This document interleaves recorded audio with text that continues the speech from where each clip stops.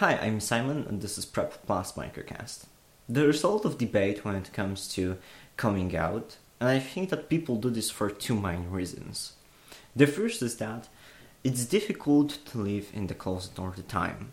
You need to hide every possible information that can relieve your true identity, delete your browsing history, hide your notes, hide your relationships with what to do if you get involved into some romantic or sexual relationships, how to hide this person from other people. That's really difficult and it's not enjoyable life.